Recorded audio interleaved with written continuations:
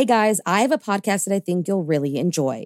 Proof, the investigative true crime podcast co-hosted by Susan Simpson of Undisclosed and Jacinda Davis of Evil Lives Here, is releasing its highly anticipated second season, where they investigate the murder of 18-year-old Renee Ramos. The first season, which, if you haven't listened to yet, you totally should, saw the release of 2 Georgia men serving life sentences for murdering their friend, Brian Bowling.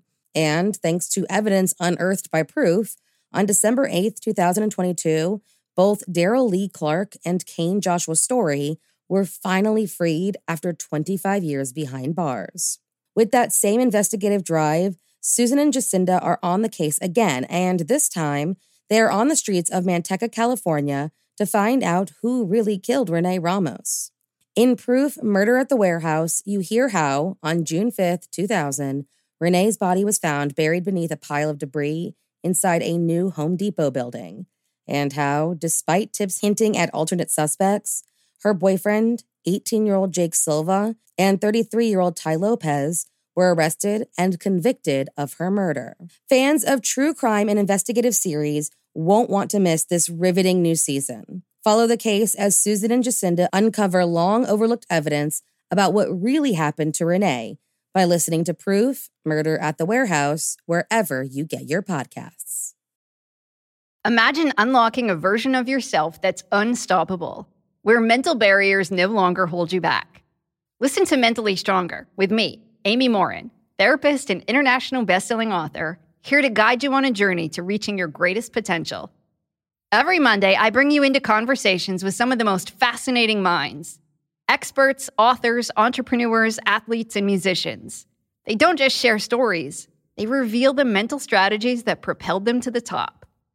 But here's the real magic. At the end of each episode, I break down their wisdom into practical, therapist-approved advice. In my solo episodes, I dive deep into the techniques that build mental strength. It's like having your own personal therapy session as you discover how to turn these insights into steps you can take right now. This podcast isn't just for those facing mental health challenges. It's for anyone who wants to push their limits, achieve peak performance, and truly thrive. Are you ready to unlock your full potential? Then it's time to become mentally stronger. Subscribe to Mentally Stronger with therapist Amy Morin, available wherever you love to listen to podcasts.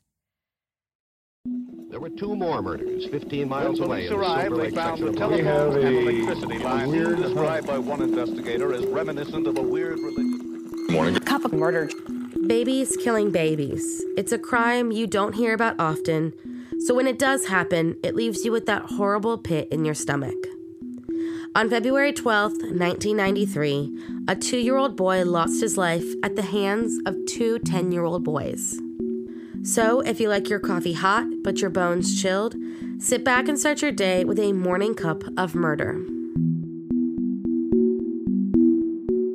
On February 12th, 1993, CCTV in Bootle, England caught the sight of 2 10-year-old boys wandering through the New Strand Centre, looking at other children pass by. Robert Thompson and John Venables spent their day truant from school, stealing small items from stores like a troll doll, batteries, and a can of blue paint, all while looking for the perfect target. And that's exactly what they found when they passed 2-year-old James Patrick Bolger shopping with his mother.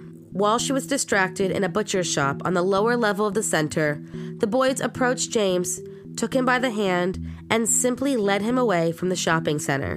Between witnesses, CCTV, and later testimony, their actions were pretty well documented. The boys led James about a quarter of a mile away before dropping him on his head and causing a serious injury to his face. Eyewitnesses saw the young boy crying while with the older boys near the Leeds and Liverpool Canal. In fact, about 38 people saw the 3 boys walking towards the canal, and none intervened. 2 did question Robert and John, but they simply said that James was their younger brother, or that he was lost and they were taking him to the police station. They eventually made their way to the village of Walton, led him to a railway line, and began their torture. The paint they stole earlier in the day was now being thrown into the boys' eyes. They kicked, stamped, threw bricks, and beat the little boy. At some point, they took the stolen batteries and put them into James's mouth and anus.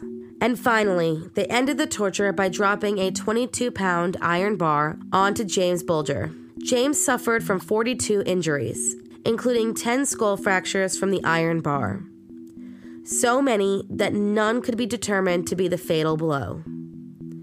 John Venables and Robert Thompson then laid the body across the railway tracks, weighted him down with rubble, and left him there hoping a train would run him over and the death would be labeled as a terrible accident. 2 days after James Bulger disappeared from his mother's grasp, his body was found 2.5 miles away, having been severed from the passing train. It wasn't long before video images of the killers were broadcast in hopes of identification. A woman recognized John and knew he and Robert were missing from school the day of the murder. They called the police, and the boys were arrested. Bruising on James Bulger's face matched the markings on the bottom of Robert Thompson's shoes, and the blue paint thrown on the boy's face was matched to a mark on John Venables' shoes. Other forensic testing was done, and soon there was no doubt that these were the killers. At one point, during questioning, Robert Thompson asked the police if the boy had been taken to the hospital to, quote, get him alive again. Both boys were charged with James Bulger's murder on February 20th, 1993. News of their trial quickly spread like wildfire. They were children. How could children not just murder a young boy, but do it in such a sadistic manner?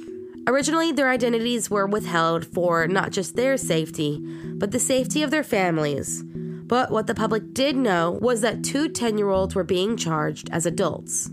They both had to sit on raised chairs so they could see. Though the boys remained silent during their trial, CCTV did all the talking. More than 20 hours of footage of the boys' police interviews were played in court, and the pathologist spent 33 minutes describing all of the injuries James Bulger suffered from. On November 24th, 1993, at age 11, Robert Thompson and John Venables were both found guilty, making them the youngest convicted murderers of the 20th century. They were sentenced to be detained at Her Majesty's pleasure, a legal term referring to an undetermined length of a sentence, with a minimum of 8 years. While imprisoned at an undisclosed location, the boys received an education and rehabilitation, and both made good progress, though both did suffer from PTSD.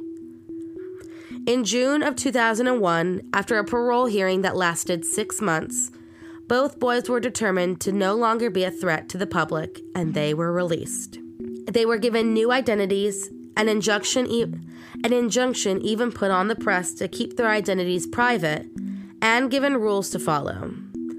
Robert Thompson seemed to follow these rules because there's no record of him after his release and the new identity.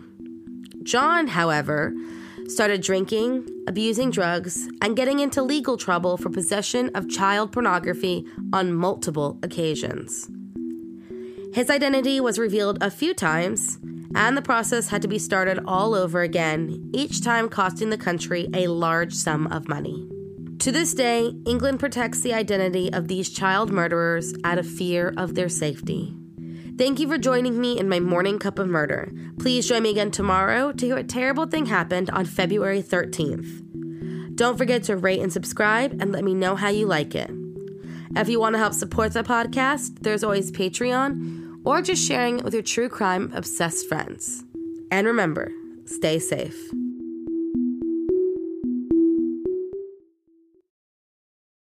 Thank you for listening to Morning Cup of Murder. This is a daily podcast that tells you what happened on this day in true crime history. In short, easy to listen to episodes that you can finish on your commute or while you enjoy your morning coffee. So make sure you check back every morning. My name is Karina. I am the creator and host. You can find Morning Cup of Murder on Twitter, Instagram, and Facebook. I have also set up a Patreon where you can donate a small monthly contribution to the podcast. All those links are in the episode description. Thank you again, and have a wonderful day.